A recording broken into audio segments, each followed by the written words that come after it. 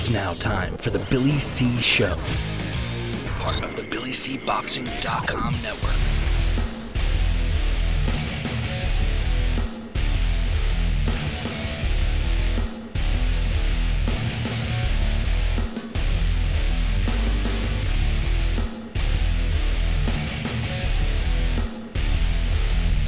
And we're coming to you live from the Billy C. Studios in Lake George, New York. I'm Bill Caligiero, and it's time for the Billy C. Show.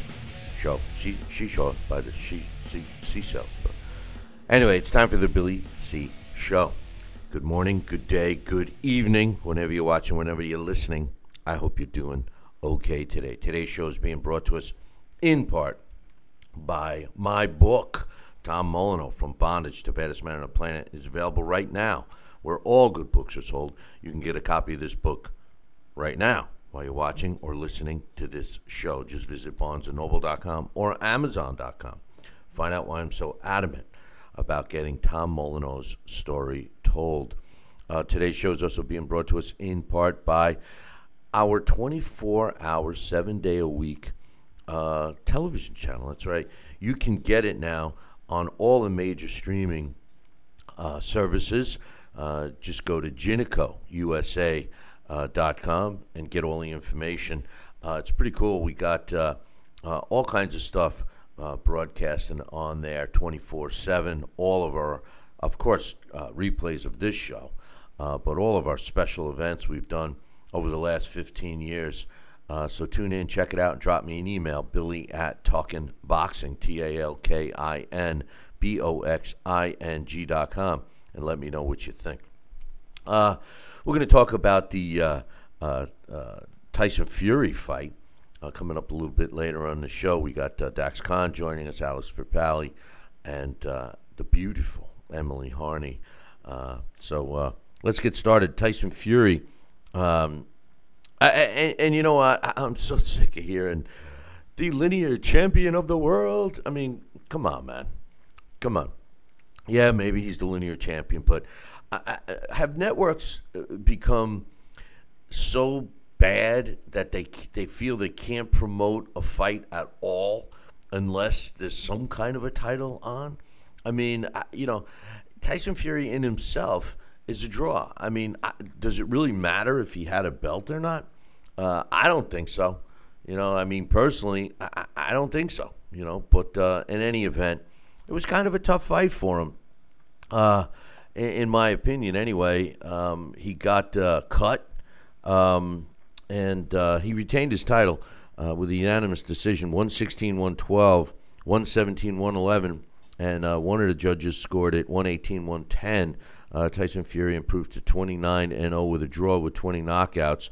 I tell you, I give Otto Wallin or however they were pronouncing it, a lot of credit. Joey Gamache, his trainer, they seem to have a good game plan, but he kind of got away from it, working the body, just touching Tyson Fury in the midsection.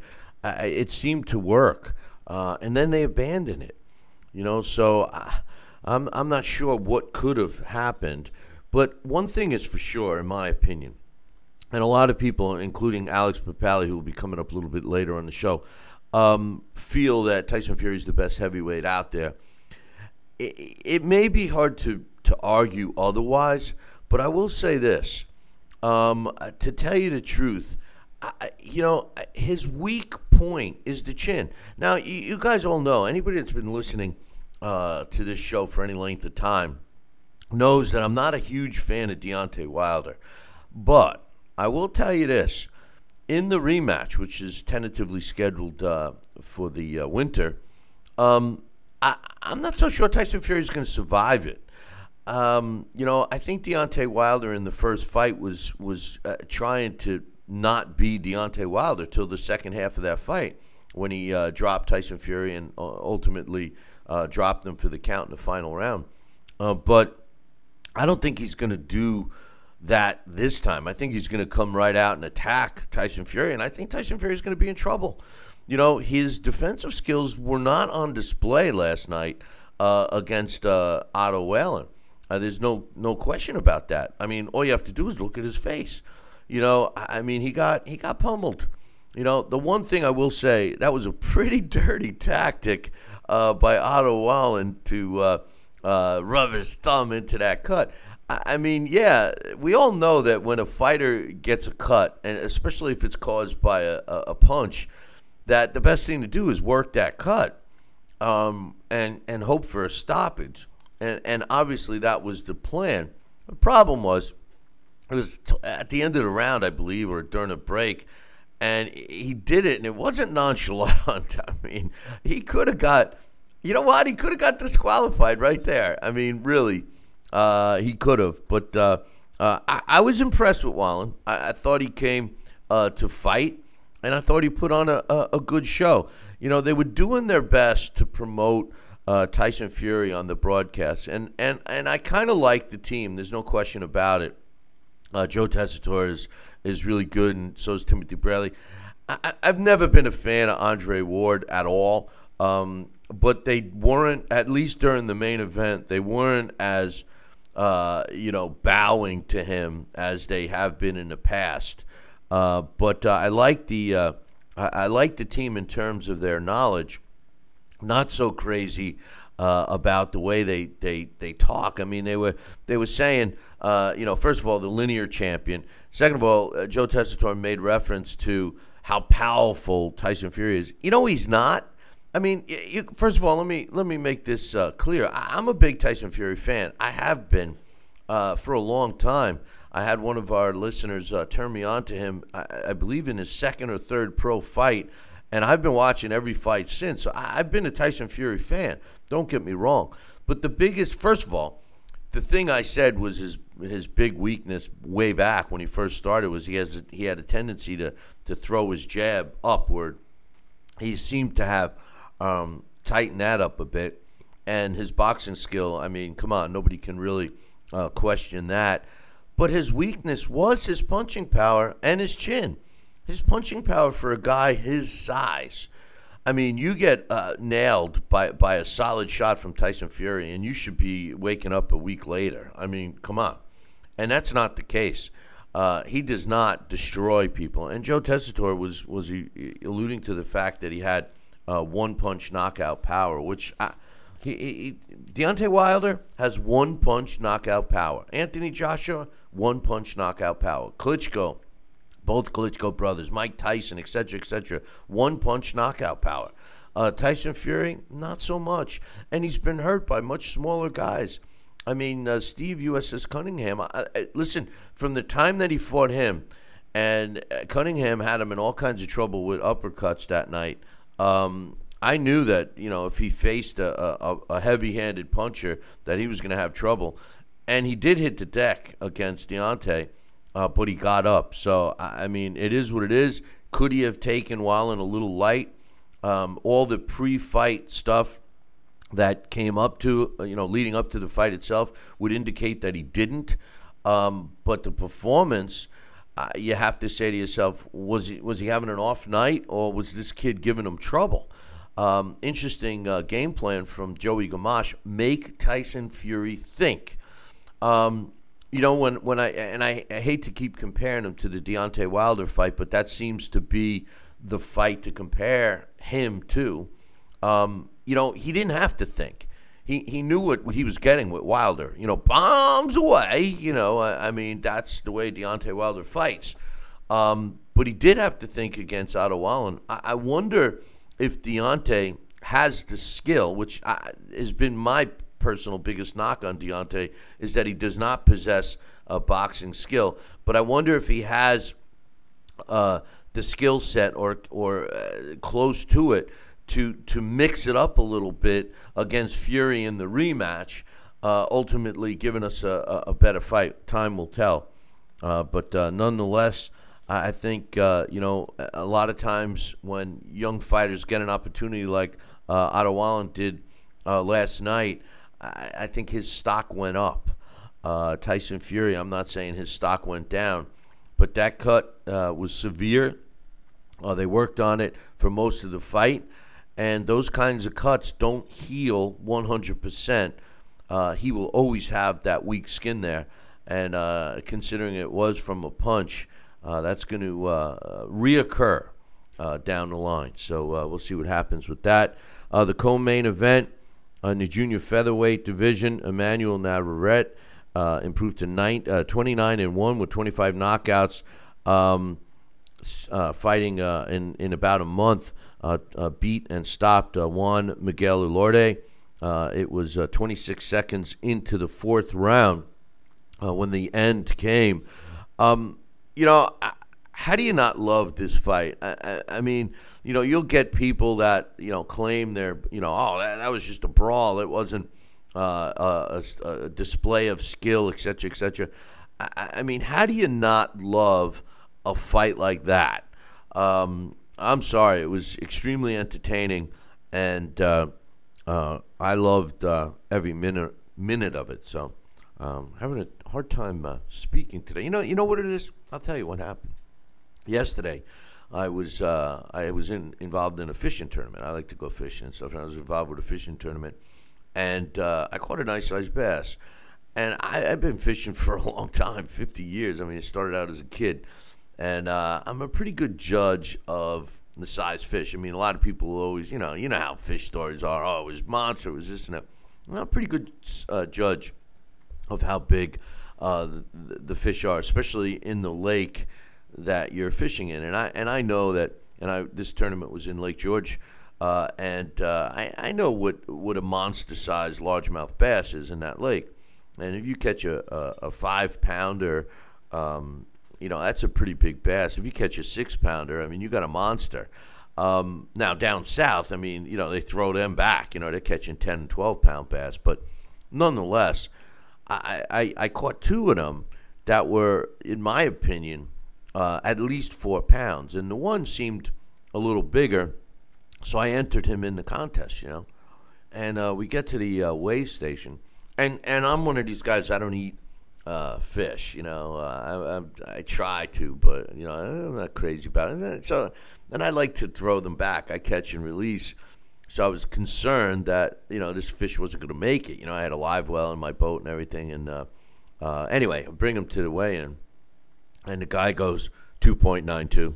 I went, what? And even the other guy with him goes, well, that can't be right. We're talking about, you could put your fist in his mouth, and he's going, oh, let's try it again. And the winds were vicious. It was like a tornado, right?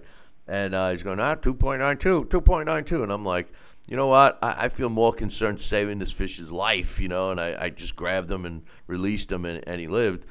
And then it just irked me all day long, I'm like, I know that fish was more than that, And later on, my son-in-law, who actually was in the tournament with me, went and was at the weigh station again with a buddy of his, and they were going, "Oh yeah, we're having all kinds of trouble with this scale this morning, and now it's all accurate and stuff." I'm saying, "Well, what happens? I get the shaft, But anyway, back to boxing. Jaime Munguia improved to 34-0 with 27 knockouts when he destroyed his opponent, Patrick Alate,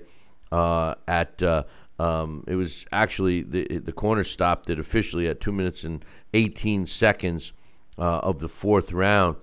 What I liked about this fight was that Munguia seemed, he always has that feel out round, but in this fight he seemed to step on the gas a lot sooner.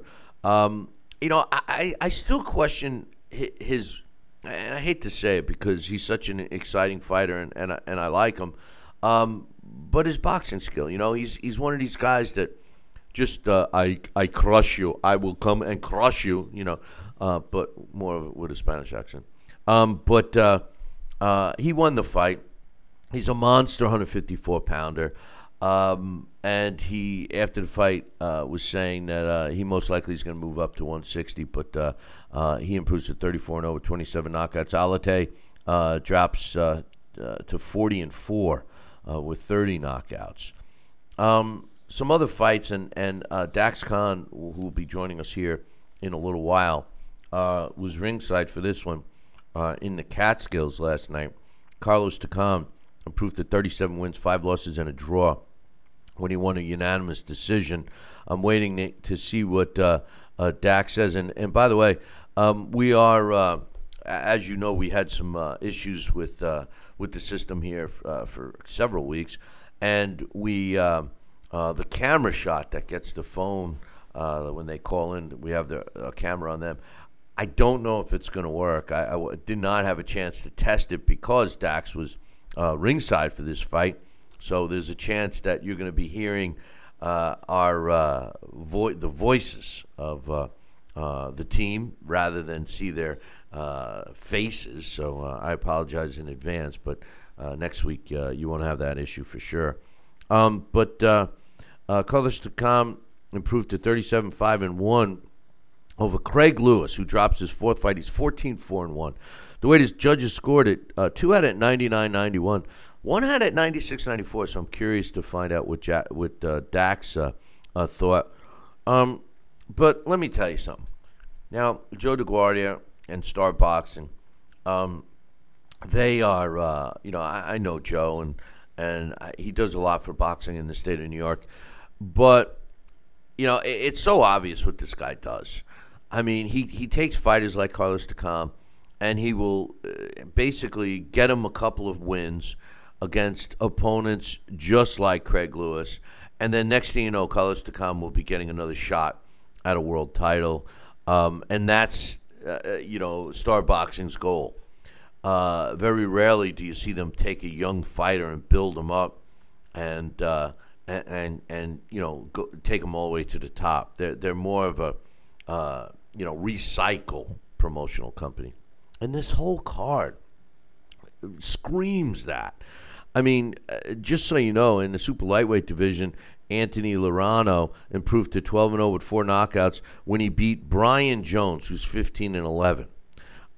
In the cruiserweight division, Richie, the Popeye the Sailor Man, Rivera improved to 13-0 when he beat Bumay Duffus, Israel Bumay Duffus, who drops to 19-6, and he struggled.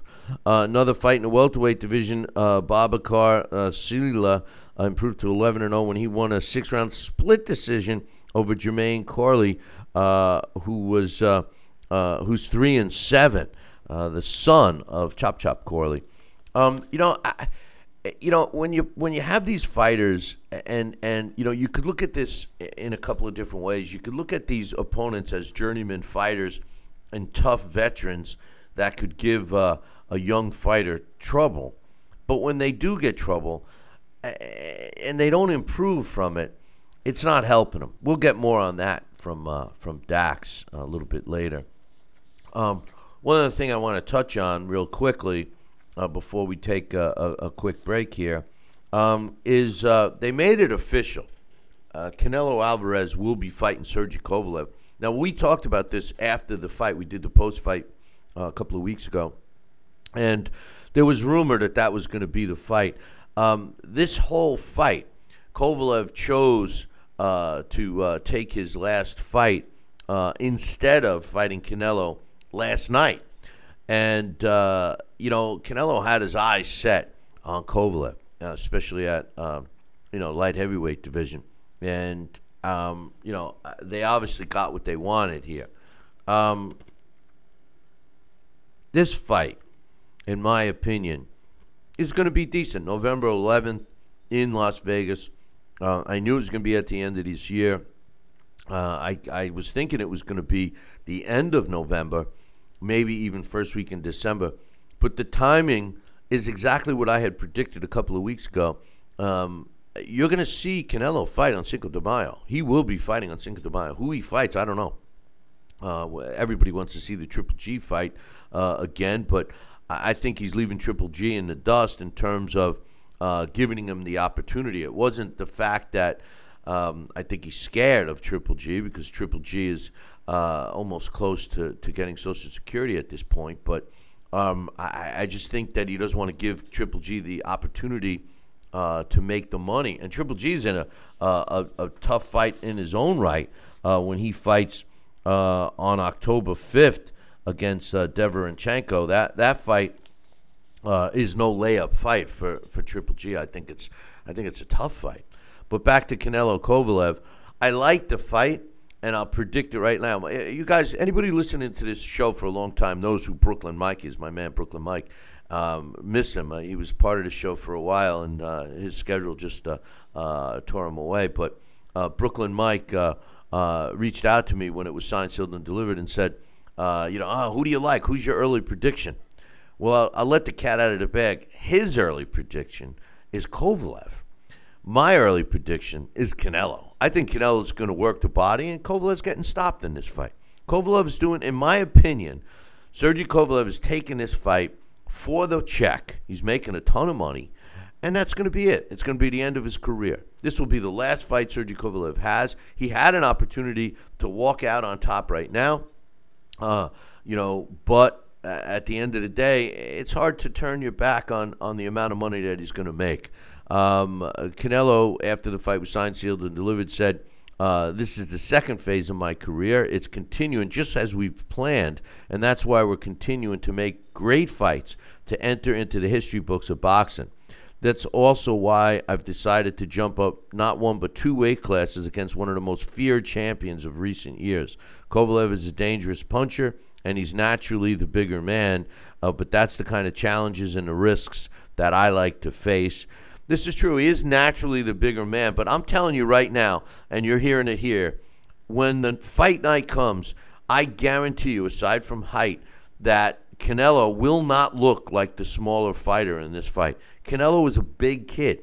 All that talk about Triple G being too big and all of this stuff, that was all crock of you-know-what. Canelo Alvarez is a big guy, and he's not going to look smaller aside from height than Sergey Kovalev. Kovalev said, in order to be the best, you have to fight the best, and you have to beat the best. I've always tried to fight the toughest opponents in my division, but many have ducked me throughout my career. Canelo wanted to fight me. He wants to step up to a higher weight and challenge for my belt. I'll be ready on November 2nd. I look forward to this fight. I really do.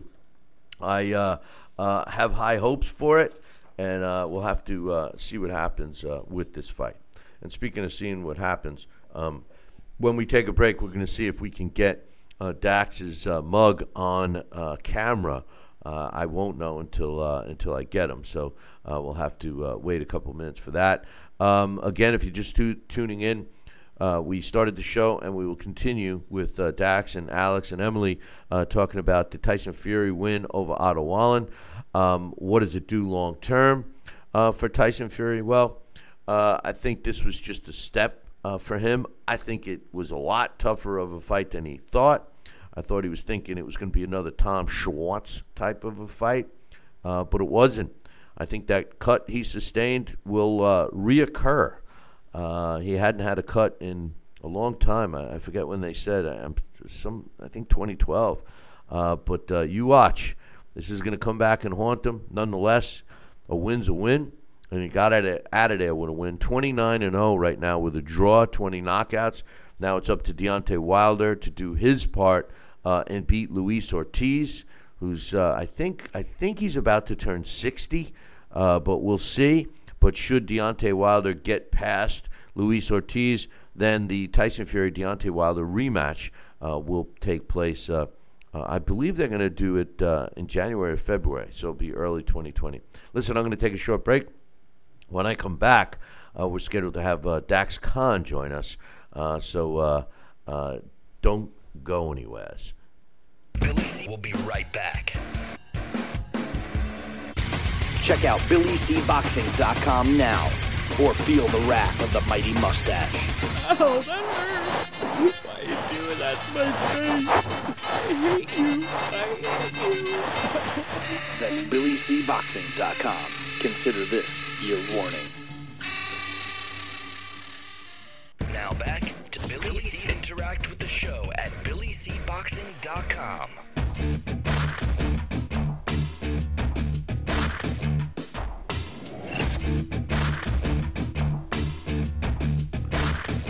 And we're back. You're watching and listening to the Billy C. Show. Glad you could be with us. And joining us right now, and I will be working on his camera during his segment here, is my man Dax Khan. What's up, Dax? Morning. So we have audio.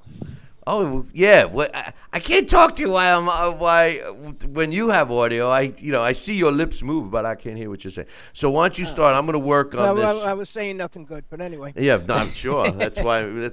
Thank God for the mute button. But I want to start off with the Tyson Fury fight. What was your thoughts?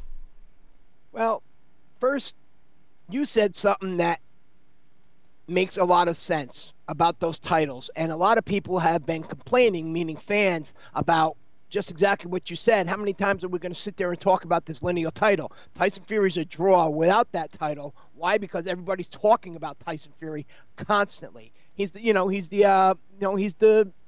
ultimate showman in the sport.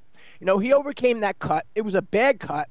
The fact that he didn't let that cut deter him and he stayed on course, that speaks a lot for him, just like it did in the Deontay Wilder fight when he got up off that canvas twice. This isn't the first time Otto Wallin has done this. Otto Wallin has a history of cutting opponents. Matter of fact, on the undercard of the Alexander Usyk and Marius Briedis fight, I think he cut Nick Kisner on Claressa Shields and Christina Hammer card, and when he faced Adrian Gannat.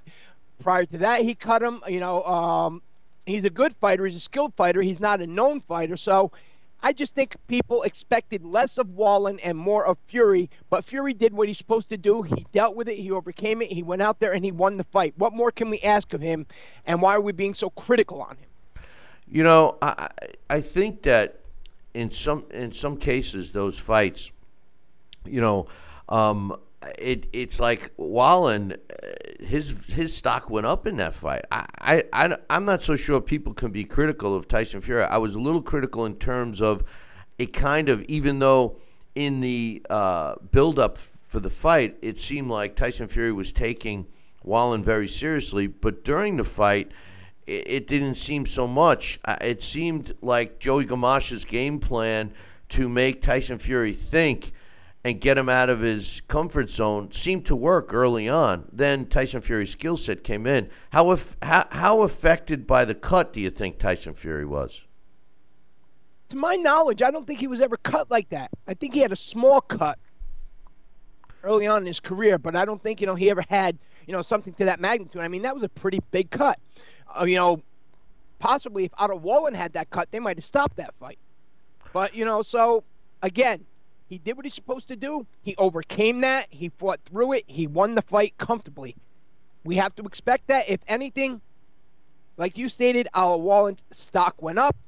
It was a good fight. It just wasn't the opponent that people wanted. We don't always get what we want in boxing. You stated something else that made a lot of sense, too. Deontay Wilder is fighting a 63-year-old Luis Ortiz. Again, nobody's complaining about that, except everybody who's not a PBC fan. Right. I mean, but I thought that I give Fury credit for fighting these young fighters, especially guys with power. I mean, Wallin had him rocked. Is that going to affect him in the second fight with Tyson Fury? I mean, with Deontay Wilder. And Fury was in great shape too, and I think that helped him out. I mean, leading up to the build-up, I think that's the first time I ever seen Tyson Fury sport some abs. As far as the opponent, if Tyson Fury just sits on the shelf, people are going to complain he's not fighting at all. He has to stay active, so this way when he goes in there against these other guys, he's sharp, he's able to deal with whatever comes at him, he's doing exactly what a fighter's supposed to do. God forbid he only fights once a year. No, wait, he's supposed to fight once a year against a name that's kind of past it, so we can marinate a fight against somebody else that just may never happen anyway. Right. This is boxing, Bill. It's boxing. There's no pleasing anybody. Fury's doing what he's supposed to do. When they stop talking about him, that's when you know Tyson Fury in his career isn't going the way it's supposed to be. It's just true. Do you think this fight will affect him in any way against Deontay Wilder? I don't think so. If anything, I think Tyson Fury, because he is a cerebral fighter, is going to find a way to make sure that cut isn't targeted. Because right now, of course, everybody's going to target that cut because Tyson Fury is really hard to land clean on. Yeah, well, I tell you, Wallin was landing clean on him, it appeared, during that fight. In my opinion, it seemed anyway. Yeah, I mean, he's not Pernell Whitaker I'm saying, he's hard to, continuously land clean on. Wallen actually admitted after the fight that he was targeting that cut, and he did a little dirty boxing in there. He's rubbing the glove in it, things like that. So, that kind of made that cut a little bit worse. Yeah, he could have found himself disqualified after that move. That's for sure. But all right, the co-main event. Did you get a chance to see that? I know we're going to talk about the fights that you were at, but did you get a chance to see the Emmanuel Navarrete fight? Yes. Now Love this kid. Yeah, I mean, I can't stand when you start talking to people on social media and they, oh, that's not boxing. It's like, what are you talking about? I loved that fight, and credit to Juan Manuel Elordi, who came in and basically just did not want to change his own style, because his style is a come at you type, and we were treated to a great 4-round fight, even though not quite 4 full rounds, but I thought it was entertaining. Your thoughts, please. I mean, at first people thought Navarrete, maybe he was just the wrong style for Dogboe, but he comes back and he dominates Dogboe in the rematch, and he has that one loss. I forget how many fights ago that was. But in boxing, Bill, if a guy has one loss, all of a sudden they can't be that good, even if it's come early in their career. That's just the way boxing is. But Navarrete, in my opinion, he just keeps delivering. He's a genuine champion. He has defenses under his belt. And Elordi is, a legitimate fighter. People don't know him here, but he also has a brother, Juan Miguel, who's a solid fighter as well. Juan Martin, who's a solid fighter as well. So Navarrete, right now, in my opinion, it's time for him to fight maybe either Brandon Figueroa or Ray Vargas. Both of those would be great fights. Great styles that fit into his style, and that's something that the fans would really enjoy. And I think that would decide, most likely, him against Ray Vargas would decide who the best in that division actually is. And I really don't think Navarrete is going to be able to make that limit much longer. I think he's going to end up moving up to featherweight. He's a big kid. Yeah, he was an exciting fighter. And speaking of big kids moving up, Jaime Mugaya improved to 34-0. Took care of Patrick Alate. I didn't think anything different. I thought that he was going to be able to take care of business. Any thoughts on that fight? Well, Mugaya is a guy, again, somebody you like to watch because he's going to be destructive and he's going to go out there and he's going to put on a show, but he also gets hit a lot. Mugaya went in there and he did what he did. He did the same thing as we seen with Saddam Ali that really put him on the radar and won him that belt. But on the other hand, he gets hit so often and so easily. When he moves up to 160, he's not going to be able to do this, because the guys at 160 really are just levels above these guys at 154 pounds. The question on Mugaya is, do we have a fighter with some longevity? Can he evolve into a complete fighter? Because if he cannot, this kid is not going to be around for a long time. He's 22 now, but he won't see 25 as a top-tier fighter. No, not with the style that he fights. And like you've said, I mean, this is a guy that comes right at you, and after the first round or two, and then there's no defense. I mean, he's going to be a guy that takes a lot of punishment should he fight a more talented fighter. I'm not discrediting his level of opposition, but the truth of the matter is they were talking like we were going to see a different version. I was expecting to see a guy that was going to box, and we saw the same Mugaya. Exactly. Here, little boxing 101, despite how good of a chin a guy has, how many punches he can take flush, little by little, those punches chip away at him. Use a guy like Mike Alvarado, for example, or even a Ruslan Provakinov.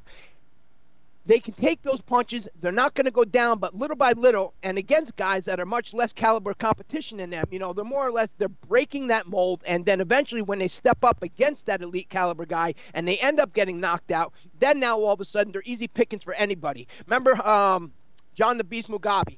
Remember him after the Hagler fight, let's say, or even before the Hagler fight when he would take a lot of punches, but then after the Hagler fight, when he took that real beating, all of a sudden he became easy pickings. And that's what can happen to a 22-year-old, and that's why I mentioned longevity.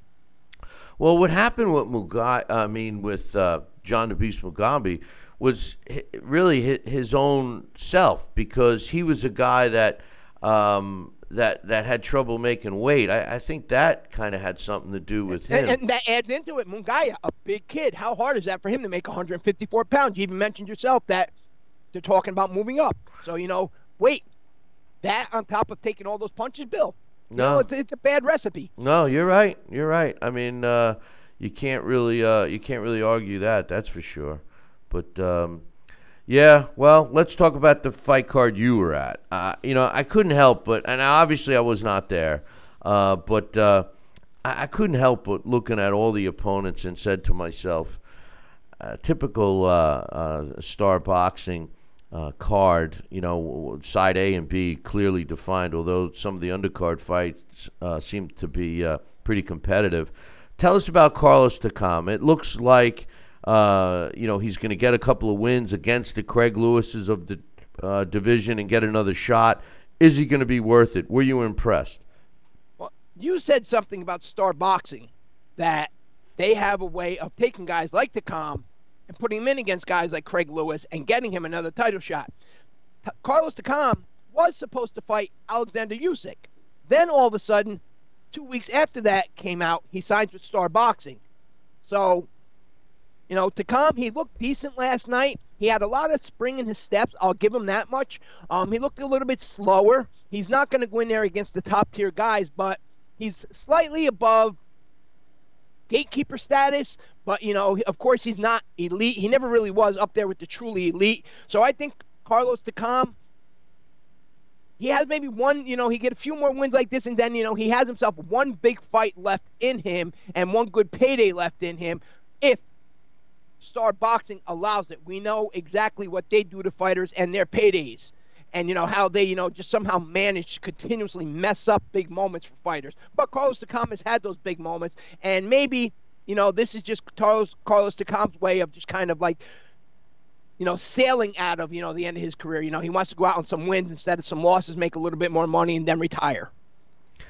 The scores, I couldn't wait to ask you. I mean, two judges saw it pretty much a shutout, 99-91. One judge had it a lot closer, 96-94. Was the fight close? No. I mean, Craig Lewis, he was on the back foot all night. The best thing he was doing was, kind of avoiding that telegraph right hand at the Takam that came after the third round. But, that same judge did it in all the fights. With the Richie Rivera and Israel Dufus fight, that judge had it 97-93, while the other judges had it, 79-73, while the other judges had it, 80-72. And the same thing with the Anthony Lorano and Brian Jones fight. That judge had it 78-74, while the other judges had it 80-72. So I don't know what fight that judge was watching all night. That judge certainly wasn't watching what everybody else was. Just getting back one last thing to Carlos Takam. If considering he does what I say Star Boxing has a tendency to do, he should take these kinds of fights and win them convincingly. Go after these guys to create more value. To do a 10-round fight against a Craig Lewis, no disrespect to Craig Lewis, it's not like he had a terrible record, but clearly not in the same class as Carlos. I mean, do you feel that he should be blowing these guys out, that they're going to be feeding him?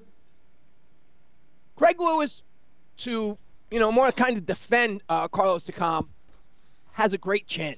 He's never been stopped. Prior to this, I don't believe he's ever been down. He's went the distance with some pretty good punchers. Junior Fa just barely got by him.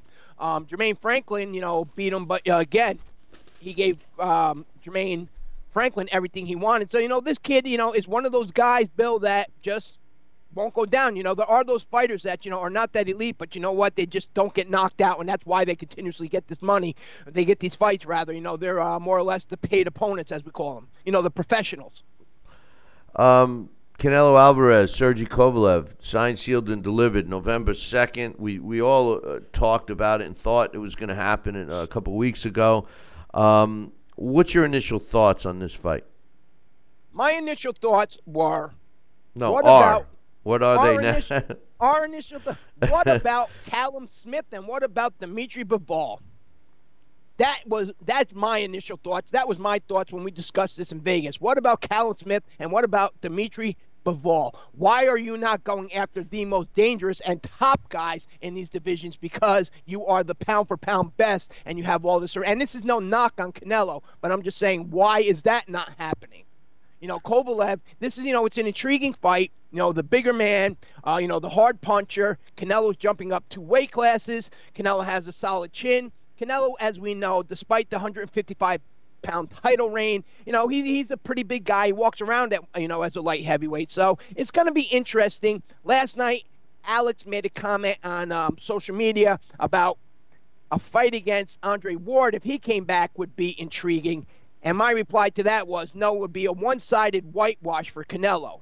Remember, Golden Boy, what they did was when they called out Kovalev, they also threw that call out to Andre Ward and said, if he's willing. Matter of fact, Oscar De La Hoya said if he's brave enough to come out of retirement, Canelo will beat him too. Are they really overhyping Canelo? You know what? They carefully select Canelo's opponents. And, just like you said, with Kovalev, of all the light heavyweights, is the most beatable for Canelo. As far as Andre Ward, Andre Ward found Sergey Kovalev's kryptonite, and Canelo's going to go for the same thing. They're going to work the body. That's why I don't think this is going to be such a competitive fight. I think Canelo's going to destroy Kovalev. Andre Ward against Canelo, yeah, I do think that would be an interesting fight, only because Andre Ward has been so successful and was able to walk out on top of his game. But the blueprint that Canelo is following, and again, like you, I'm not trying to disrespect Canelo, but let's be real. They're cherry picking, for no other choice of term. They're cherry picking specific people with belts in weight divisions that they know that they have a better than 90% chance of beating. And like you said, Dimitri Bivol, well, he's a dangerous guy. They're not going to want to fight a young, up-and-coming, strong. And Bivol, the thing about Bivol is that is a naturally better fight for us, the fans, because Bivol could fight at super middleweight. So he's a small light heavyweight. So they're trying to use the fact that Kovalev is a bigger guy to try to sell this fight. But the people in the know, just like you mentioned, Bivol's the challenge. He beats a guy like Bivol. Now people really have to give him the respect. There's going to be a lot of people out there that are going to say exactly what we're all thinking. Kovalev's, seen better days. I don't want to say washed up, but he's seen better days. He's got a severe weakness in hitting the body, and I think he's going for a cash out. That's my thoughts. That might be it. I really don't know. Kovalev has not been the same since the second Ward fight, and then he certainly lost a lot of that after the knockout to Alvarez. So, yeah, you're right. And did you catch the comments on Friday from Demetrius Andrade? Not that I think Demetrius Andrade beats Canelo, but Demetrius Andrade more or less said everything that we just said, that Canelo's career has been carefully picked. He fights these named opponents towards the tail end of their career when he knows that they're very beatable, and that's what his career has been. That's what he did with Miguel Cotto, he mentioned specifically.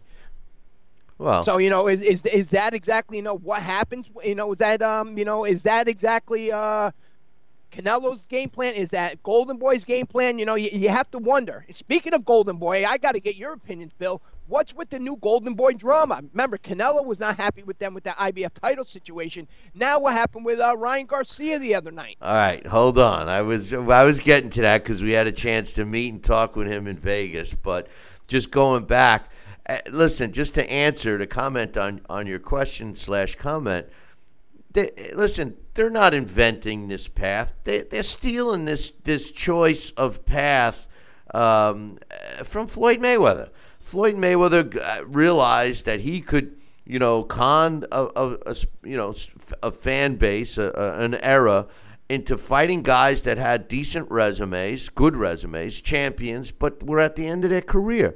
The last decade of Floyd's career was about that. You don't see him. All of a sudden, a guy like Floyd Mayweather is awfully quiet about the Pacquiao. Remember? If Pacquiao earns it, I'll give him a rematch. Well, he not only earned it, he made Floyd Mayweather go hide in a closet somewhere because there's no way that he would want to fight him now. Now they're talking about Manny Pacquiao fighting. Who did they say? He just beat Keith Thurman, and now they're talking about him fighting another top fighter, right? Not Crawford.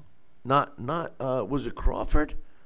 That would be No. But that's no. They were talking about him fighting. Oh God, I can't think of it. Another top fighter that they were in negotiations. Maybe the winner of Spence and Sean Porter. Anyway, well, that could be. Could be. Anyway, to answer your question, listen. I think Garcia. There's a clear. It's a clear indication of a guy believing his own press clippings. The fight that he was originally scheduled for fell out. If you recall, he was complaining that he thought he should be the main event, that he's a main event fighter. He was mad about the money. He wanted more money. They had a big spat. Next thing you know, he was the co-main event. They added another zero to his check, and his opponent drops out. And they, from what I heard, is they found a last-minute substitute in Petrov, and he wouldn't take the fight. He said it's in God's hands now. So I don't know. What happened with what he's really mad about is that wasted training camp. And Golden Boy Promotions knew that Sparrow had a warrant. There was time for another replacement opponent. Garcia actually wanted Romero Duno, who fought last night on the Munguia undercard. Golden Boy Promotions said no, he wasn't ready for Duno. But my point of that, Bill, is there's a lot of drama going on at Golden Boy Promotions with their biggest names. There's no question about that. And I think, Golden Boy started out a couple of years ago, and actually, let's give credit where credit's due. When Richard Schaefer was involved, they started with big names, Oscar and Shane Mosley and B-Hop, but they were building their young fighters up on the undercard. So it seemed that they had planned for the day that when the graybeard, so to speak, retired, that they would have a new generation of talented fighters. Well, when Canelo became the golden boy, so to speak, of Golden Boy, it seemed Oscar kind of abandoned that approach. And then, of course, Richard Schaefer leaving, etc. And now, they don't have a chock full stable of young talent. They don't. And greed has been part of boxing since day one. Canelo, he's believing his own press clippings, believes he's the best pound-for-pound fighter in the world, wants everything his way. He gets pissed off at Oscar. Ryan Garcia, believing people around him, where I think he's jumping the gun a little bit. He really isn't that polished. I mean, yes, he's a sell. Yes, all the girls love him, etc., but he's not where he thinks he is.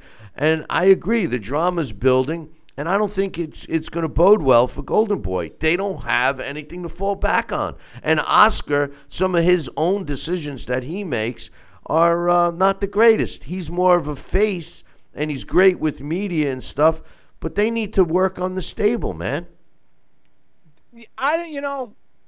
How much really, and I really don't know, maybe how much really hands-on does Oscar have over at Golden Boy Promotions? Aside from being the face and being the guy that is always there because he's a recognizable name and face, I don't think much. I don't think that he's showing fighters anything. If this was a guy that was, Bernard Hopkins should take on that role. Bernard Hopkins is a teacher. He likes to show fighters the way in terms of skill and stuff. And if Oscar's not going to do it, that's what these guys need. When you have names like Oscar De La Hoya and Bernard Hopkins, they need to be involved with these fighters. They're not. These fighters are in today's world of boxing. Dax, you know more than anyone. In today's world, these young fighters already have an entourage. They already have a nutritionist and all of these people that are coming with them. And as a promoter, it's got to be really hard to be able to deal with all of that. Me as a former promoter, I've had a hard time dealing with fighters that come in and have their trainer that thinks they're the manager and thinks that they're the promoter and, demanding this and demanding that. I couldn't imagine it when you have a young fighter that, has 10, 12 fights and he's got an entourage, a team of 20 people around him. That's got to be hard to deal with.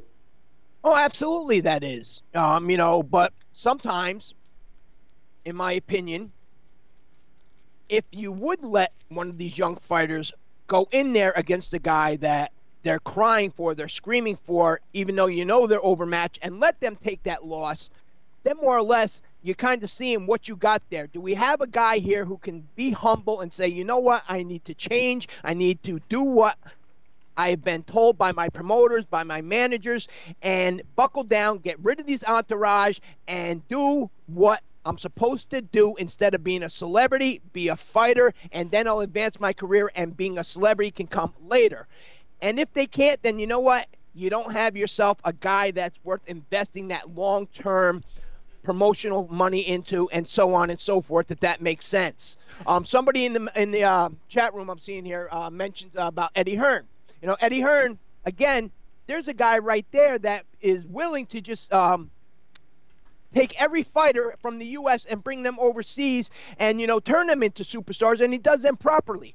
Just to upset the apple cart, I am so sick and tired of Anthony Joshua at this point in time. He just recently blasted Eddie Hearn about flight tickets. Who hasn't Anthony Joshua blasted lately? He's sitting there, he says, he called Eddie Hearn the crybaby penny pincher because Eddie Hearn books coach seats on the airplanes instead of first class seats, and the bathrooms are too small for Anthony Joshua. Anthony Joshua has bashed Lennox Lewis, he's bashed Tyson Fury, he's bashed everybody outside of Anthony Joshua. Anthony Joshua, why don't you just upgrade on your own?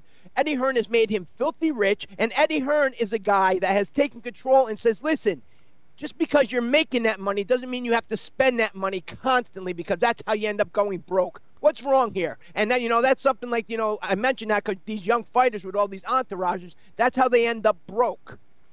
Well, you make an interesting point. Anthony Joshua should be worried about one person, and that's Andy Ruiz. But, the truth of the matter is, if a fighter really wants the guys they're crying for, and you're right, the promoter should give it to them. The difference with Eddie Hearn is that Eddie Hearn tries to make the good fights. He really does. Remember something. It's not only the promoter that makes the fight. It's the fighter and his team that accept the fight. I know how hard it was to find fighters that would fight people. You got a 6-0 guy, and you're putting him up against a 2-7, and they say, he's too tough. Both of those wins came by knockout, and it's like, huh? I mean, come on. It's they all have to play nice, Listen, one of the biggest problems, and I saw a post with Lou DiBella criticizing Joe Tessitore last night, and I agree with him about, they're introducing Tyson Fury and the linear champion of the world, Tyson Fury. It's like, wait a minute. And I've said this for years, Dax, and you could back me on it. The truth of the matter is the networks and the promoters, the promoters are not, removed from this statement I'm going to make. They're the ones that created all of this because they think that they can't promote an event without a champion. So that's what gave life to all of these sanctioning bodies. Because a promoter says, I'm not going to pay that much for a sanctioning fee, and then pops up another sanctioning fee. I'll tell you what, another sanctioning body. Well, I'll tell you what, you can fight for my belt, and we'll charge you half for the sanctioning. Okay, that's it. And then the fan who doesn't really know that much, that's just going to see a live event, you hear them talking in the crowds. I've heard it many times. Oh, it's for a title. It's for the championship. It's like, yeah, which one? I don't know, that belt. Oh, which belt? They're carrying it. They need an extra 10 guys to carry the belts in. Supply and demand. They're diluting the titles. They're diluting the champions, I should say. Everybody's got a belt, Dax. They shouldn't have been promoting that fight last night as a championship of the world type of a fight. I'm sorry, they shouldn't have. There was 2 titles on the line last night at that card. The ABO title, which is something that I'm personally not familiar with. I've just seen it lately pop around on social media. So, the reason why I mention that is because you're right. They talked about how it was the World Championship. What is the ABO World Championship? Oh, you mean Tyson Fury was fighting for? No, I'm talking about at that card that I was at last night. There was this ABO, there was 2 title fights on there that they announced as the World Championships, the ABO title. Have you ever heard of the ABO title? I've heard the UBO, but no. The ABO, that's what I'm saying. This is a new thing. I've seen it on social media a few times, a couple times on Facebook. I'm not familiar with them. But last night they actually announced Anthony Loreno and Richie Rivera both as world champions. Richie Rivera is the cruiserweight champion. Anthony Loreno is the super lightweight champion. They came into the ring holding those belts up high. I don't know what the sanction fee is, but it was clearly the selling point on that card was those title fights. They even have, the big C next to Anthony Loreno. It is that era, Bill, where a title seems to make the fighter, when it used to be, the fighter made the title. There was a discussion the other day on social media, and I was even having that discussion with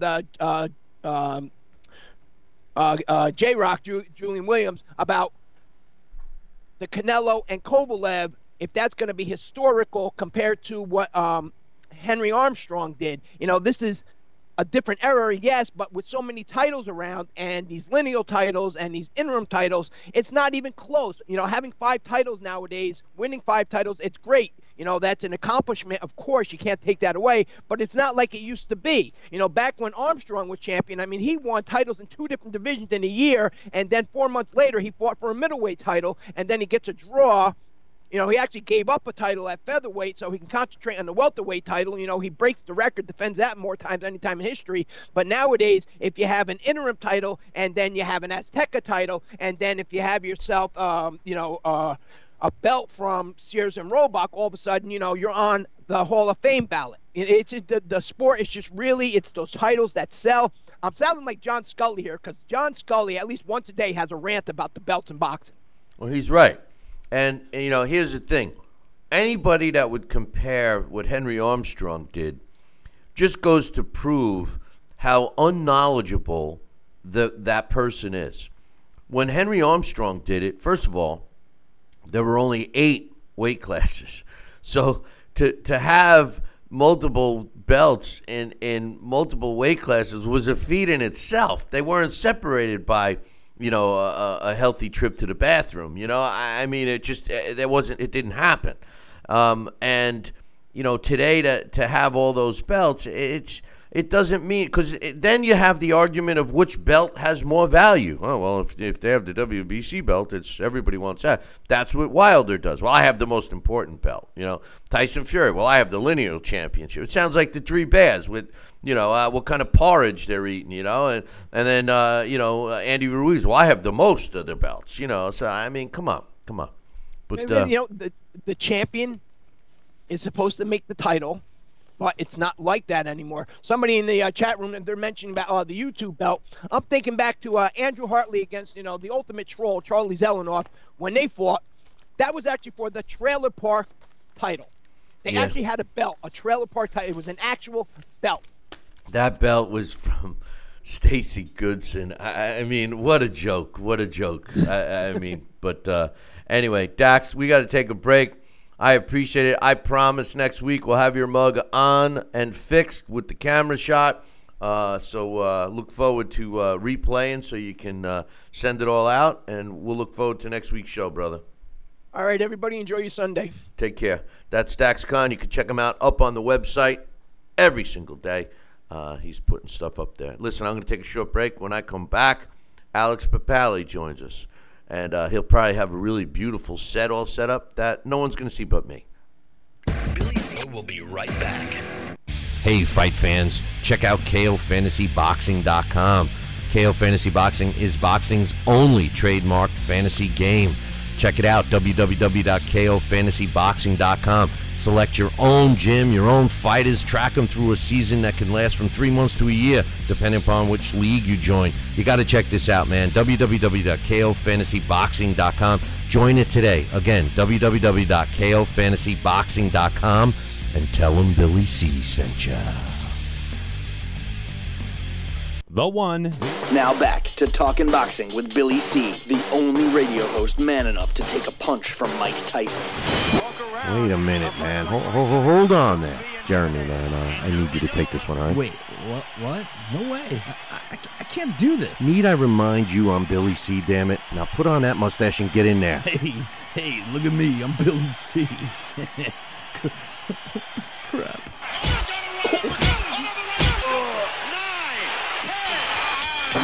The undisputed heavyweight champion of Boxing Talk Radio. It's Talkin' Boxing with Billy C.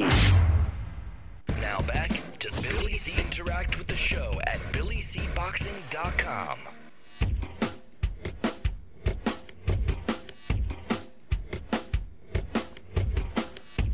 And we're back. You're watching and listening to the Billy C. Show. Glad you could be with us. And joining us right now in voice only. And boy, he's got a beautiful set right now that I can see and you can. My man, Alex Papali. What's up, brother? Yeah, I know. My lawyer is going to have to be contacting you because all my set design people, my makeup people. Well, that's the problem with you. I keep telling you to stop being a union shop, you know? I mean, what the hell, man? If you'd get normal people in there. I have the whole Bela Lugosi theme here. Cobwebs, candelabra. Well, wait a second. Leave the cobwebs out of it. You haven't paid the housekeeper. I mean, come on. That's not the Bela Lugosi. But we'll have it next week. I don't know what I had to contact him, and it's crazy. But first things first, not to be confused with fist things first. But Tyson Fury wins against Otto Wallin last night. Entertaining fight for sure. I think the cut really added some drama to that fight. But Dax felt that a lot of people were giving Tyson Fury a hard time. I think he kind of deserved it to a degree because either one of two things we witnessed. Either Otto was a lot better than everyone thought, or Tyson Fury may have taken his opponent a little light and then sprinkle in maybe it was reaction to the cut. How did you see the fight? Yeah, I think it's a combination of all those things. I think the thing that's really interesting right now is this is really an exciting time for the heavyweight division. And it's interesting because I think each one of the guys is vulnerable. And that makes for interesting fights. Last night really was a wrinkle. That was almost an Andy Ruiz situation. What did Joe Louis just nudge you? Yeah. My cat took out Joe Louis. Oh, too bad no one can see that. But he's got a big lifelike size of Joe Louis on his set that the union's coming after me. And all of a sudden, Louis is down, But anyway. Yeah. Pietro scores a knockout. Yeah. But no, the thing that was interesting is that, the best laid plans, of heavyweights are, that's a division where anything can happen. There are no easy fights. I mean, Fury came to the ring thinking he was ready to conquer all Mexico. He came to the ring like Cortez, and he left like Kerry. That was a bloodbath, man. That cut is going to upset. There's no way they're fighting February 22nd. I would think that he's going to need 6 weeks to fix it. So he's not sparring. So I don't know. I think that they didn't want to mention that, but I have a hard time believing that February 22nd will happen. The thing about it that I think, yeah, he underestimated him a little bit, and I think he kind of forgets he's not a power puncher. Wait a minute. Joe Test said he was.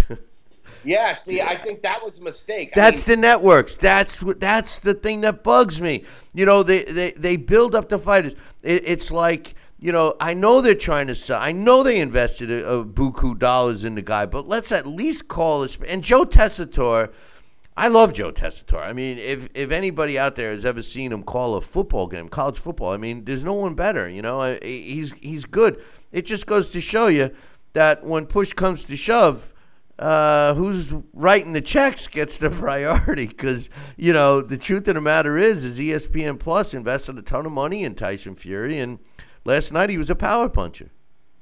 Yeah, I mean, all these commentators, at least, the main guy there, they really are good at giving you the hard sell.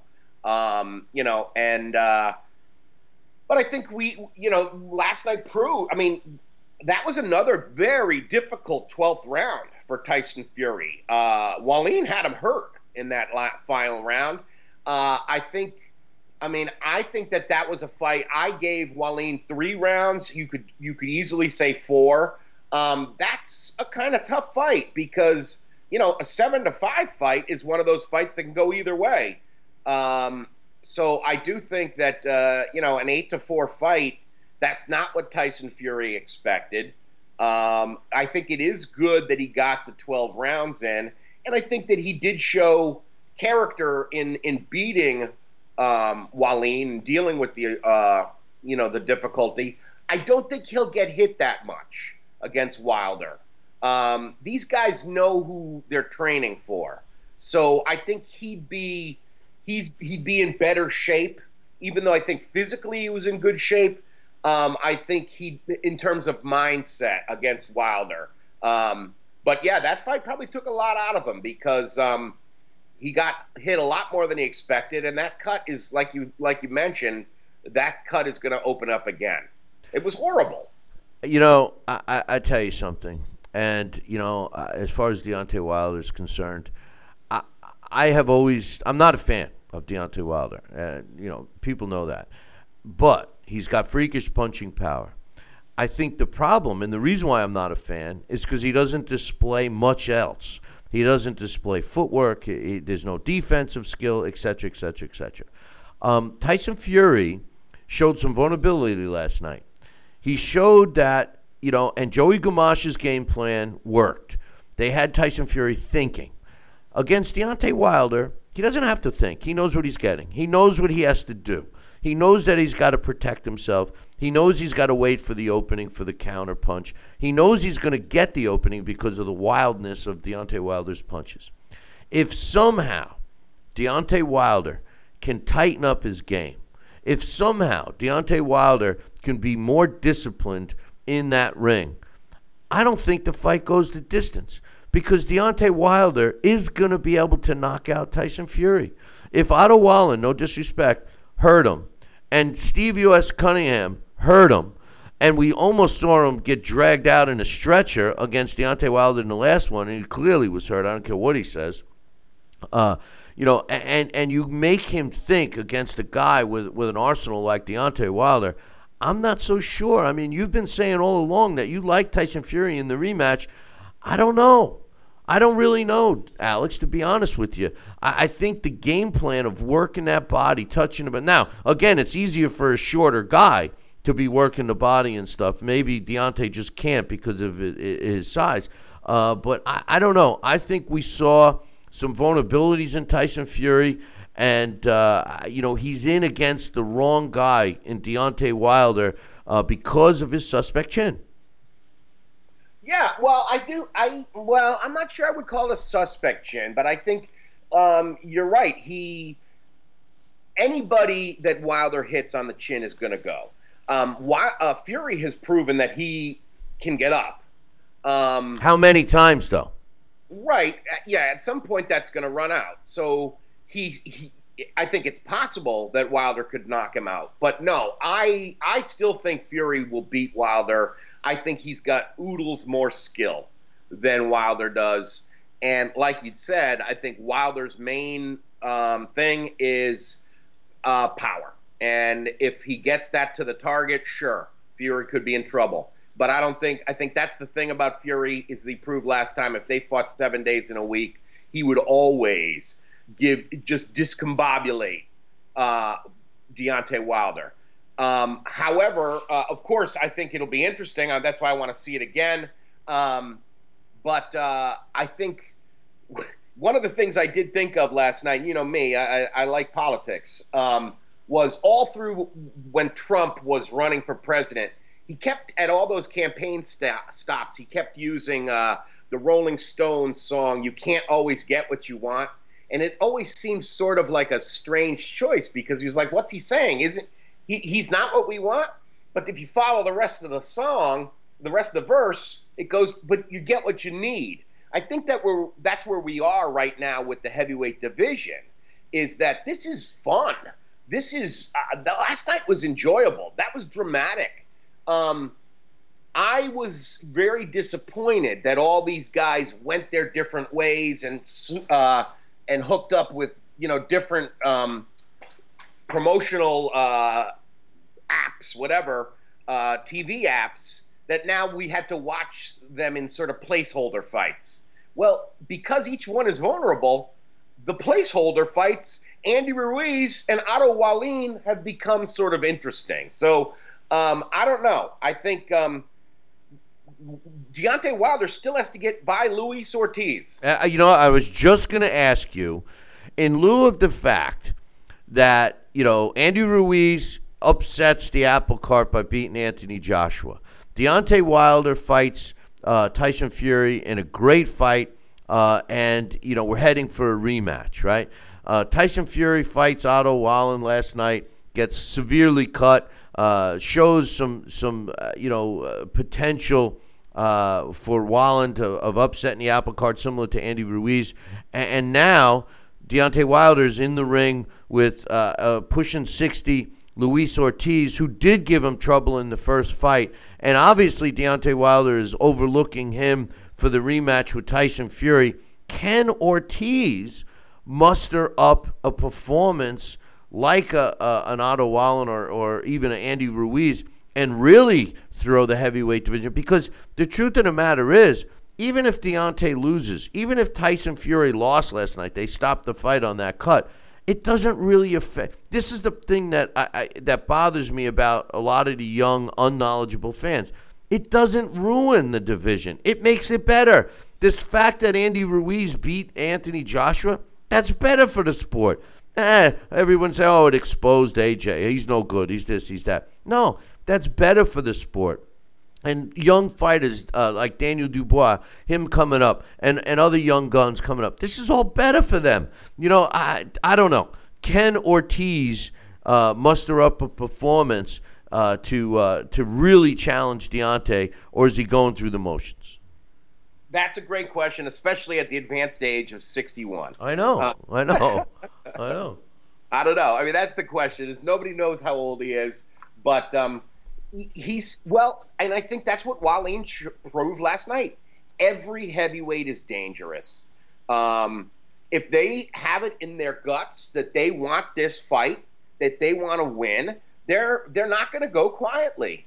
And I think that's one of the things that ESPN Plus, that DAZN, that they're all kind of forgetting. That they're like, this is great now. We'll marinate that fight. Those big matchups, and we'll have little fights and big teasers. Dominic Brazil, all these guys can be dangerous. That's the nature of heavyweight boxing. Exactly. And especially when you don't have a wrecking machine of a champion, and not one of these guys is a wrecking machine. Anything can happen, and that's good, because that, for the fan, that's awesome. The guys I was watching it with last night, we were cheering for Otto Wallin. I know. You can't help it. That's what's better than that, you know? So you're right. I don't know. You're 100% right, and I agree. And people are going to be cheering for Luis Ortiz just to upset the apple cart. And out of all these promoters, marinate. I mean, the one promoter that's and I know Dax is a big fan, and I agree with him. Eddie Hearns, this is a guy that really wants the best fights, and he doesn't hide the fact. He signs you. When you sign on with Eddie, you know two things. One, you're going to make a lot of money. Well, three things. One, you're going to make a lot of money. Two, you're going to be in some tough fights. And three, you're going to be flying coach. I mean, that's what you're going to know with Eddie Hearn. You're flying coach, and you're going to have to squeeze into the bathroom. And especially if you're a heavyweight, it's going to be miserable. But if you're making $20+ million per fight, why not charter your own friggin' plane to the fight? I mean, that's always an option. Oh, I hate that I have to fly coach. Did you know that they only let me check in one bag? I had to pay $50 for the extra bag. What's this world coming to? I mean, come on, AJ, stop it. I only got to bring one bag to Saudi Arabia. Yeah, I know. Well, let's go ahead. That Andy Ruiz actually may have brought Mexican special forces as his bodyguards to the Saudi Arabia press conference. I saw a little clip of Eddie Hearn somewhere on YouTube. And, it makes sense, Alex, because they're certainly not busy at the border. Right. Well, I think if I was Andy Ruiz and I was a little nervous, and maybe he did meet with El Presidente, maybe he said, hey, you got a couple of guys. Couple of special forces guys, just tag along with me. Well, he said, yeah. He said we have a lot of El Chapo's guys out of work now. So but Canelo Kovalev, we were talking about a couple weeks ago, and they signed, sealed, and delivered the fight, which incidentally marked down on your calendar. I'm working on that, but Canelo Alvarez and Sergey Kovalev. I like the fight, but I don't think it's going to be that competitive. I think Canelo is going to win the fight.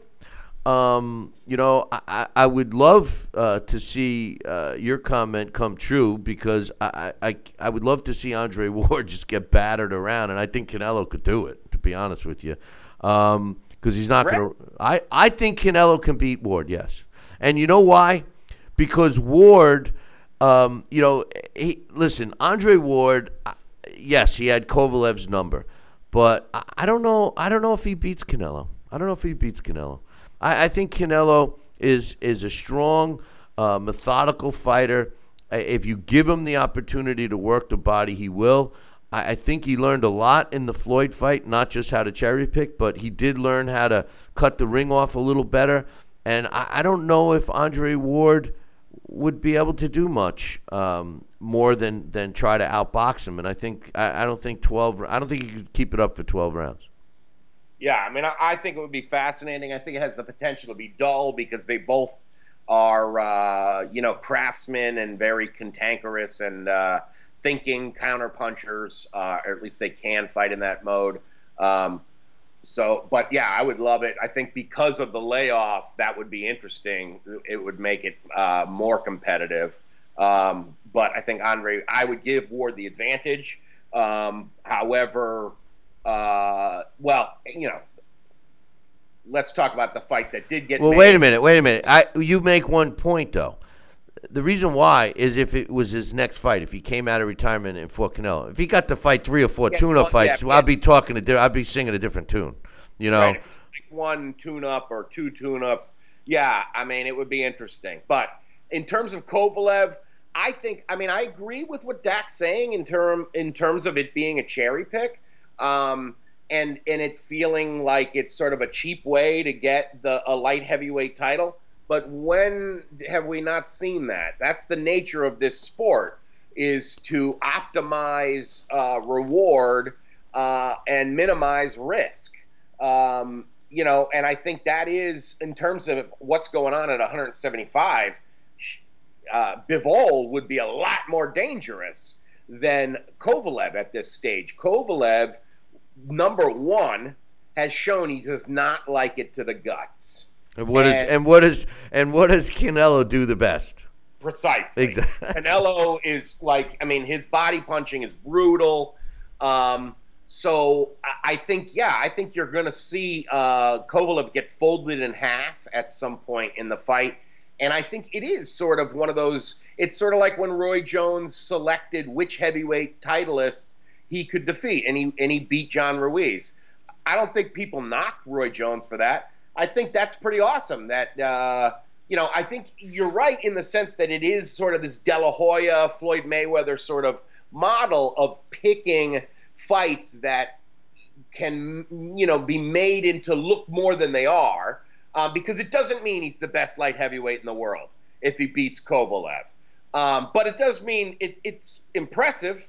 But like you said, we know Canelo probably walks around close to 200 pounds between fights anyway. So the fact that he's been fighting at junior middleweight for as long as he did was a weird thing, So I don't think and that's the other thing we don't know yet. What kind of crazy catchweight situation do they have? Does Kovalev have to weigh no more than like 180 the morning of the fight or something? So I wouldn't be surprised if there is some stuff like that, because it's Golden Boy and they're smart. But I think that, Canelo is like a Bobby Fischer mentally compared to Kovalev, and he's just going to take him apart. Body shot's going to end the fight.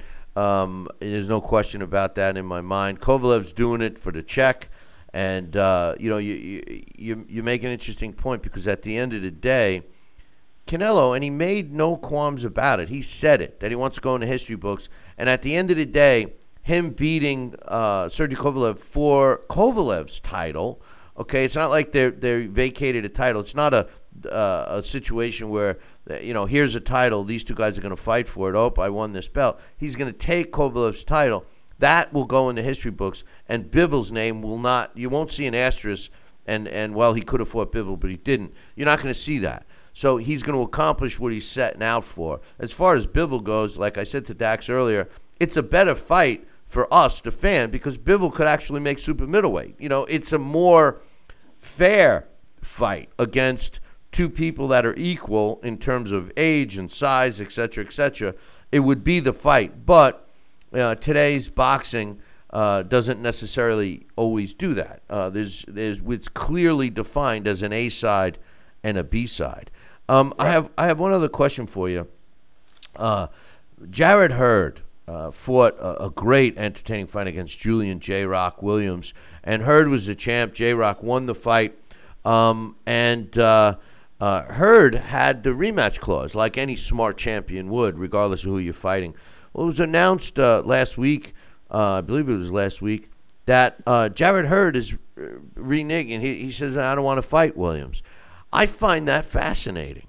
Here's a guy in Jarrett Hurd who's first of all, he was big junior middleweight. I never thought he was. I mean, he looked like one of those light heavies as a junior welterweight, super welterweight, junior middleweight, similar to what you were alluding to with Canelo earlier. And here he's turning down the fight.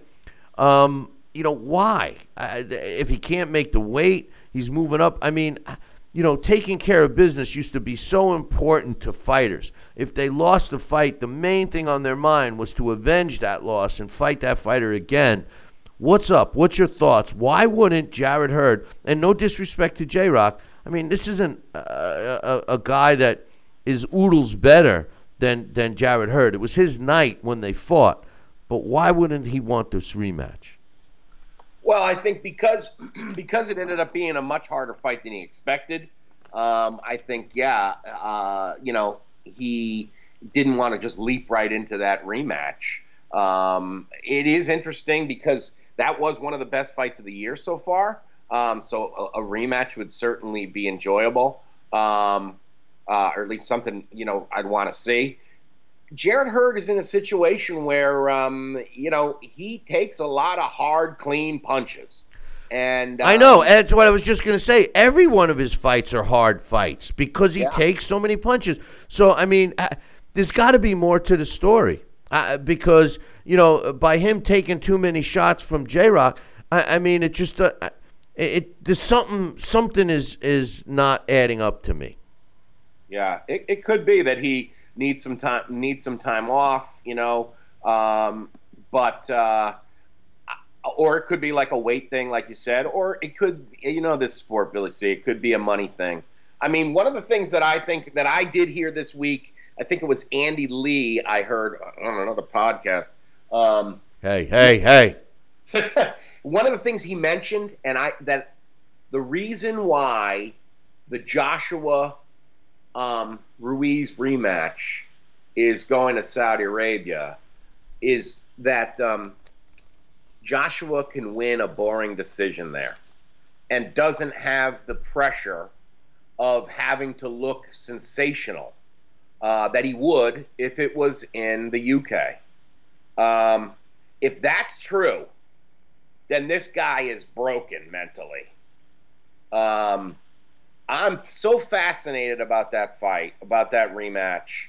I really cannot wait for December 7th. I don't know. I just wanted to throw that out there because I thought that was an interesting thing. I wondered what you thought. I want to throw this out at you. Have you seen Anthony Joshua's girlfriend or wife or whatever? No.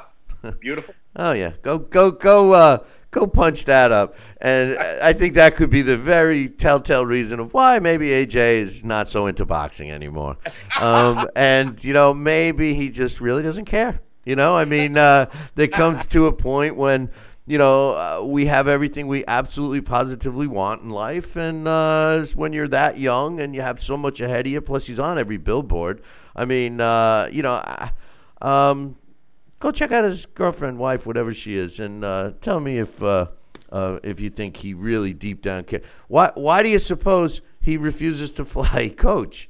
There's got to be more to the story. AJ has become a bit of a diva, and it really surprises me because that was one of the reasons I loved him so much, because he did not appear that he was going to go down that path. The one thing I will say is he's been loyal to his trainer, although most people feel that it's time that his trainer reached the maximum potential, and his lack of knowledge was exposed against Andy Ruiz. Eddie Hearn and other people just say he wasn't into it. He didn't train.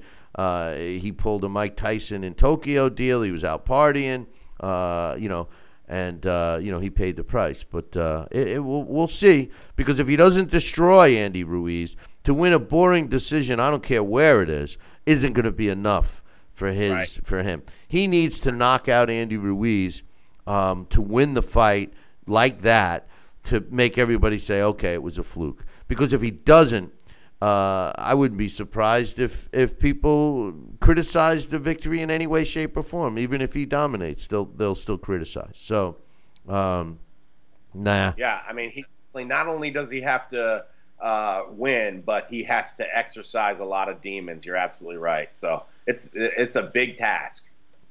Well, listen, I'll tell you another big task is me getting the camera to work on for you guys, and we may have to do a test before next show, so keep that in the back of your mind. But I'll be looking forward to you next week, brother. Me too, Billy C. I'm going to go revive Joe Louis. Yeah, man, he's totally out on his feet now, I see. He's out. He's out. All right, man, take care. All right, take care.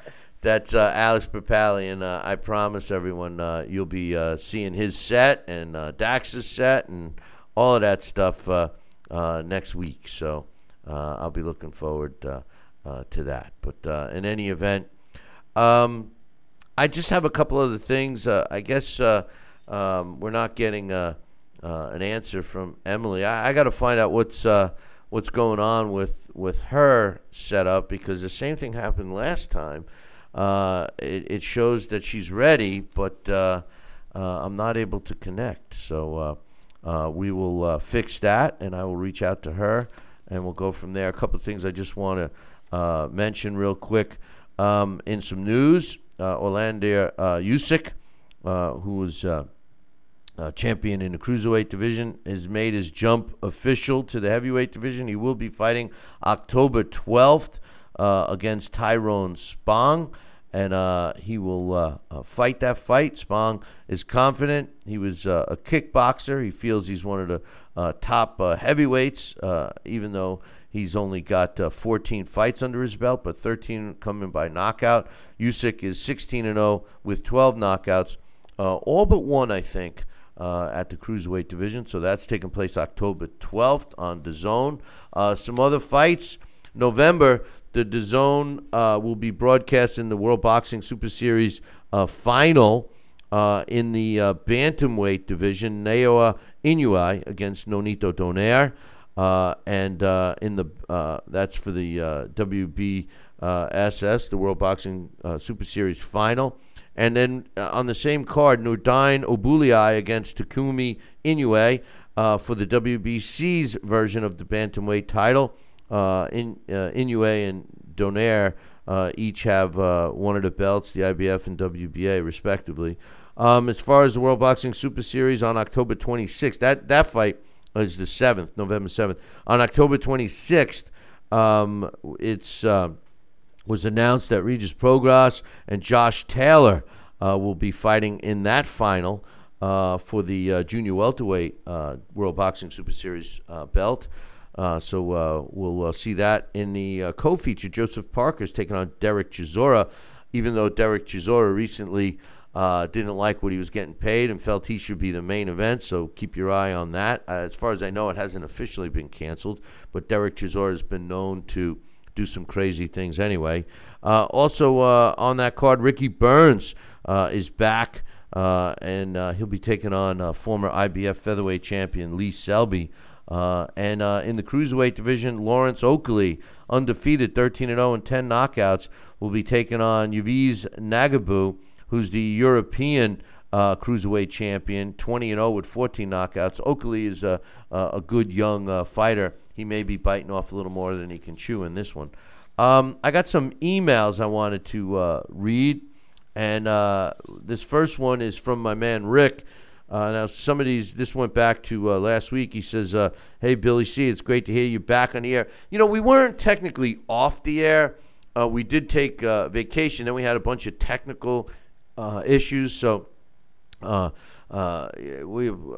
glad people were looking to have us back. I know one thing.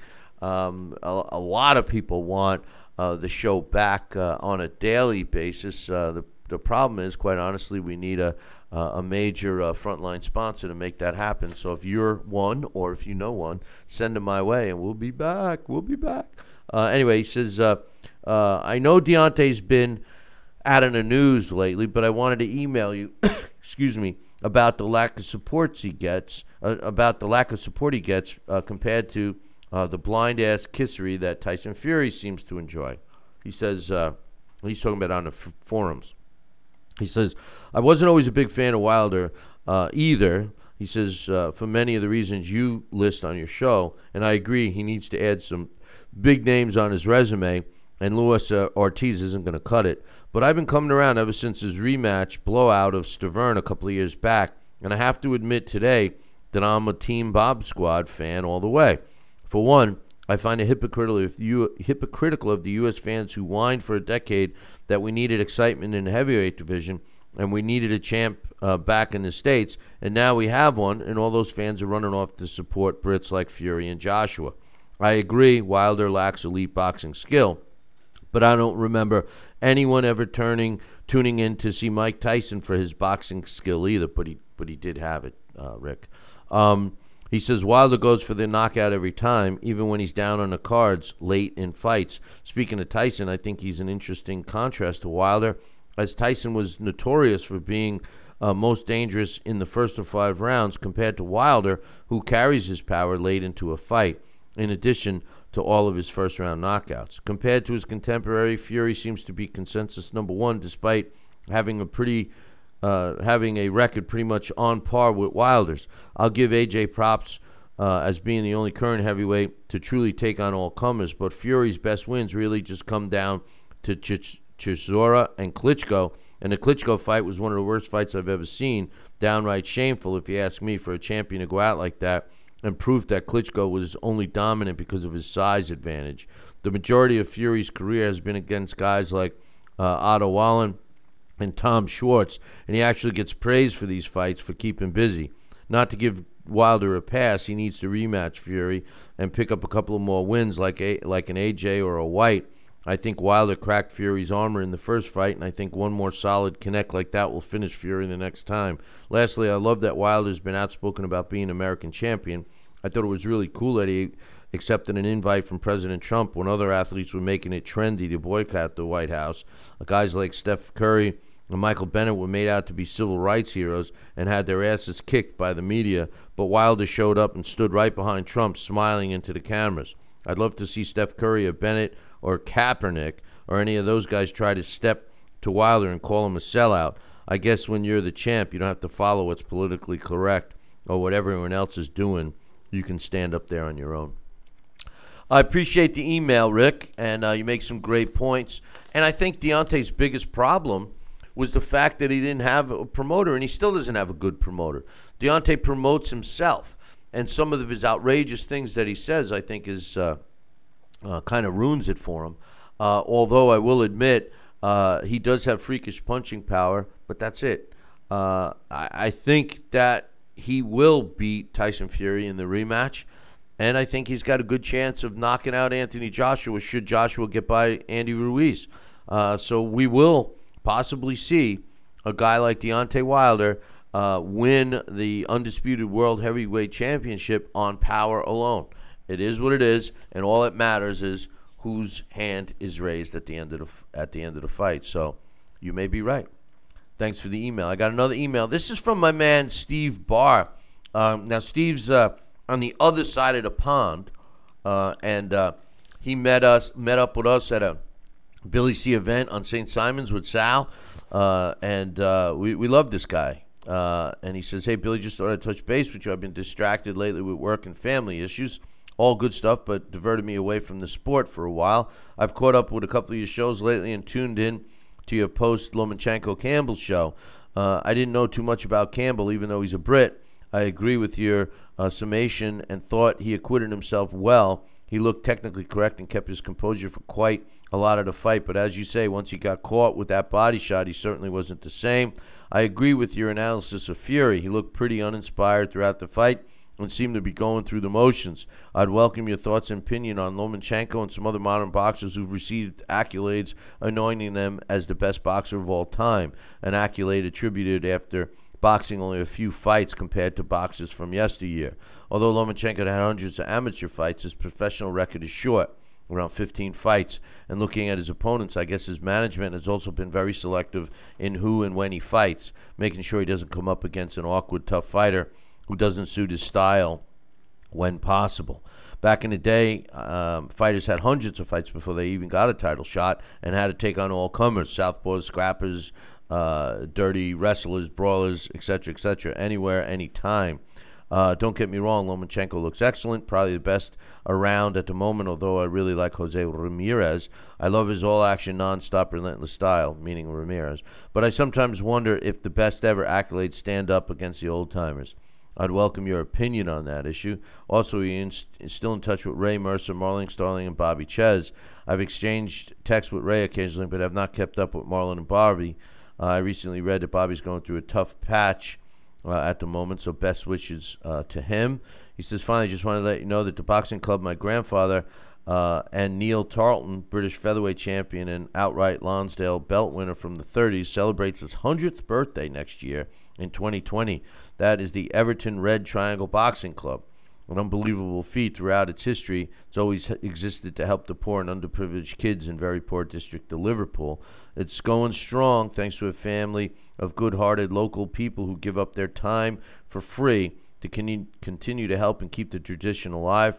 They have a great crop of professional fighters and will be running a show later this month in Liverpool. They're currently planning to hold a few events in Liverpool to celebrate its 100th birthday, and I'm working on them on ideas to support the celebration. They're working on sponsorship deals, so if they can manage to raise enough funds, maybe you can get to air a live show at the club. I'll keep you posted. First of all, I would love to be part of that and do our show. You know, Steve, we've talked about it. One of my goals was to, do a live show in England. I think we fit well in England. As far as your thoughts on Lomachenko, the best ever, I'm not so sure. I don't like you. I think the only way to fairly give an accolade like that to a fighter is after they've retired and you can digest their career. To automatically anoint them while they're still active is not fair to anyone, not only them, but the past fighters. I do believe he is a special fighter. And I don't think in his case we look at the 15 fights. He came from a country that didn't offer professional boxing as an option. And to have the amount of fights and victories he had, is pretty amazing. And to see what he's accomplished as a pro and to see his talent on display in the ring is great. And as far as cherry picking, I'm not so sure that's a true statement about Lomachenko because Lomachenko has fought whoever would fight him. I know they are talking about I just recalled the fight that they're talking about Manny Pacquiao to fight Mikey Garcia. They're working on that. That's a decent fight because most of us would love to see Mikey Garcia against Lomachenko. Anyway, Lomachenko's a great fighter. As far as comparing the fighters of yesteryear, it's tough. I think the fighters today are better athletes than they were from years gone past. But I think as fighters, they were much tougher back then. And the sport was much tougher. And the fans were more knowledgeable. And they didn't, send a fighter off to pasture after he lost one fight like they do today. And I think that's the response, that's the fault of promoters and networks. The fighters of yesteryear were great warriors. The fighters of today are great athletes. They just don't fight the challenges. There was more pride back in the day. They wanted to prove that they were the best, and the only way they could prove it was fighting. They also had rivalries back then, town against town, city against city. Before anything else, you were a local champ. Then your local champ, your local status carried you to the next town or the next city or the next state, and you wanted to impose your skill on them. And those rivalries is what made boxing so great. And the fact that they used to fight each other more than once, that made boxing great. Those days are gone. Now they cherry pick and try to find the easiest way. And the most important thing for young fighters today is to keep their O intact. So great email from my man Steven. I hope all is well. And we'd love to come over to England. A couple other little quick news tidbits I want to throw you. Adrian Broner is being sued by a jeweler out of New York for $573,000. The gist of the story is apparently all the jewelry that you see on Adrian Broner isn't his. He rents it. Some of it's his and some of it he rents to look like he's clearly what he's not. But the catch here is that when he got called in to pay for it, he bounced a check for $443,000 to the jeweler out of New York and refuses to make good on it. So in the state of New York, that's a criminal charge. So we'll see what happens with that. But Adrian Broner, just what a total waste of talent. Going down the wrong thing, just thinking that he's above all the rules. And speaking about rules, how about Manny Pacquiao? I just mentioned that he's negotiating and talking about possibly fighting Mikey Garcia. But he also launched the first celebrity, because he is deemed a celebrity, in cryptocurrency called PAC tokens. And I don't know if you are up on cryptocurrency, but the most common, popular one is Bitcoin, where you actually pay real money and you get Bitcoin, and some vendors and services take the Bitcoin and they treat it as money. And right now it's a way that the governments aren't able to get a piece of it, which I'm sure will change. But if you invested in Bitcoin early on, you're making a lot of money right now if you still have it. But Manny Pacquiao launched his cryptocurrency called PAC tokens. Right now you can use it to buy Manny Pacquiao memorabilia or souvenirs and stuff like that. You could get discounts on buying tickets through him and all of that stuff. How it expands from there, I don't know. But what I think that he's getting accolades for being the first celebrity to do it. I see him tripping the governments to finally put some kind of clamp down on cryptocurrency. But anyway, hey, listen, we enjoyed you joining us today, and we'll look forward to you next time. And I promise the off-site cameras will be working. I said that last week, I know, but this time I mean it. Like Bob Arum said, yesterday I was lying. Last week I was telling you kind of a fabricated, but next time, it's going to happen because today I'm telling the truth. Hey, listen, I just want to remind everybody, make sure you tune in next time. Same bat time, same bat channel. Until then, I'll leave you with this. Ciao, baby.